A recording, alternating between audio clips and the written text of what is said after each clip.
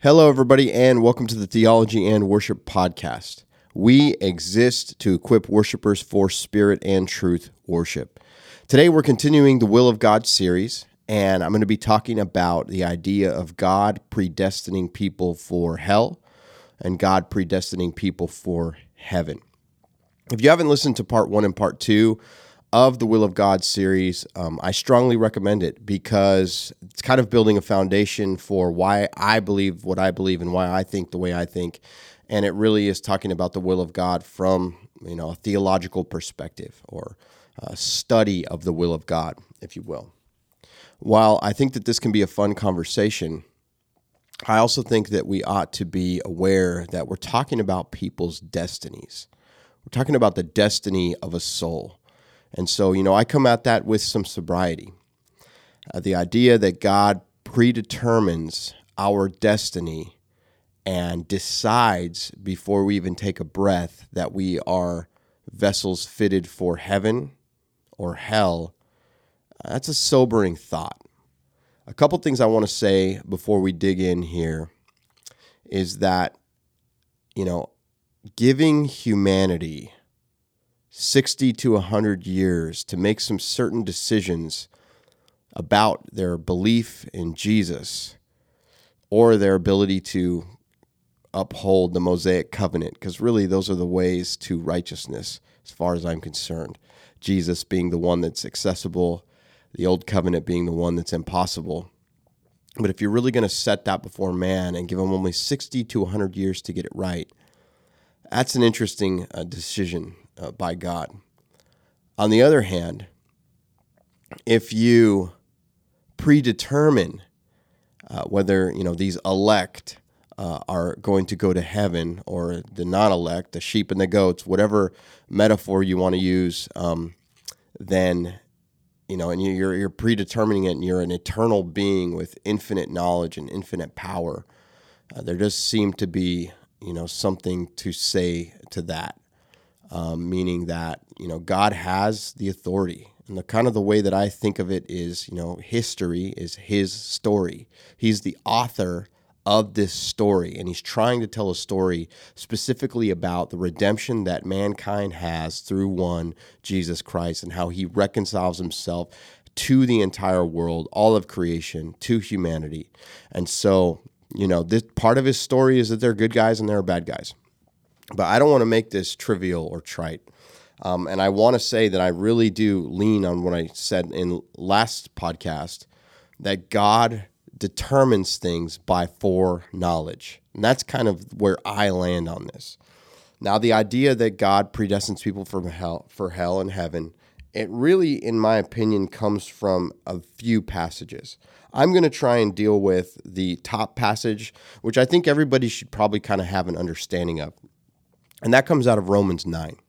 Romans 9:22 says this: "What if God, desiring to show his wrath and to make known his power, has endured with much patience vessels of wrath prepared for destruction, in order to make known the riches of his glory for vessels of mercy, which he has prepared beforehand for glory, even us whom he has called, not from the Jews only, but also from the Gentiles." This is Romans 9:22 through 23. And it seems pretty upfront, right? What if God, willing to show his wrath and make his mighty power known, has endured with much patience vessels of wrath fitted for destruction, right? That seems like he fitted these vessels for destruction. That was his plan. Alternatively, he has fitted these vessels for his glory and honor. That's heaven. That seems pretty cut and dry. Let's just end the conversation right there. But there's a few things that I want to point out. Is that the context of this verse is that God is this potter. And we've seen this metaphor before in the prophets. He's this potter, and you see him at the wheel, and the wheel is spinning, and he's got this lump of clay in his hands, and he's deciding what he's going to make out of this lump. He's either going to make a bowl, or he's going to start over and destroy what he has, and he's going to make something new. Now, the idea here is that it's all the same lump of clay, right? And he is forming and he is fashioning and he is creating. He's going to bring a pot out of that, or he's going to get halfway through a pot and change his mind from our perspective and destroy that and start again. And the idea is that this passage is not saying that this is a finished work, that this is a finished deal. In fact, that word destruction in the Greek, apollyon, is it's the same word used for, when Mary breaks her dowry and breaks that perfume on Jesus. That it's the same word right there.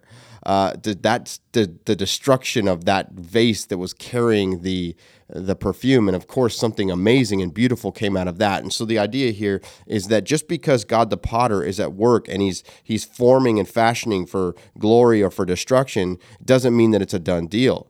The pot isn't a done deal until it goes into the kiln, right? That's when things become a done deal. And so I don't even think this verse necessarily is talking about soteriology or salvation. I think this is talking about how how the hearts of man are in God's hands, and he is forming them and shaping them to do what he needs to do based on foreknowledge, the story that he's trying to tell. And deeper in the context, we have, Pharaoh, whose heart was hardened, and then hardened even harder to endure the plagues, that God might tell the story he's trying to tell, which is that he is powerful enough to bring about these plagues to finally get to plague number 10, which is the death of the firstborn, and the Passover, which would be foreshadowing Jesus, for millennia, right? He's telling a story here.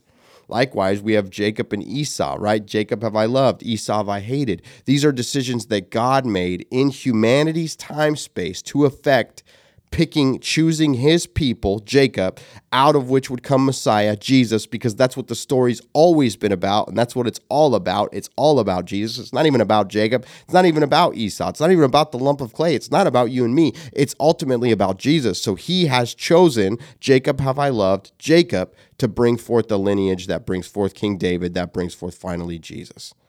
It's all about Jesus. Now, this does not mean that Jacob goes to heaven and Esau goes to hell. That's not what the story's about. We don't even know if Pharaoh, we don't know his eternal destiny. I think we could take a pretty good guess, but we don't know his eternal destiny. We just don't know. It's not in our minds to know.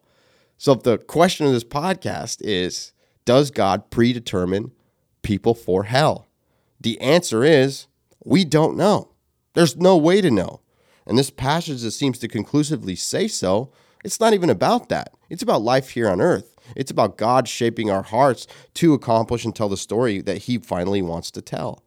And so, in the context of Romans 9 through 11 is, what about Israel? What about the blood Jews, right? We've brought these Gentiles in, and that's what the verse kind of implies at the end there in verse 24, even us whom he has called not from the Jews only, but also from the Gentiles. He's brought in the Gentiles. He's darkened or blinded the eyes of the Jews, and there will be a day, in my belief, teaching coming out of Romans 11, there will be a day where that blindness will be lifted off, and Israel will be, the eyes of Israel will be open, and they will see that Jesus was their Messiah. And so what he's doing right here is he's saying that he's taken some of the hearts of man and he has destroyed them for a moment in order to bring the gospel through the Jews to the Gentiles, and that in his hands he is molding and shaping us to live according to the story that he's trying to tell. And that's kind of what I believe. And I'm not saying that hell isn't real. I think hell is a real place. You can listen to my podcast called A Hell of a Doctrine on that if you want some more information about hell. But I think that, this is in the mind and the heart of God. And I think that the Bible is purposefully ambiguous on the subject. But we know that God is in control and he is sovereign.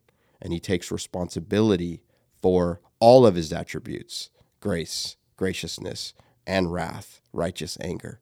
He's content with his nature, and so we can rest and trust in him.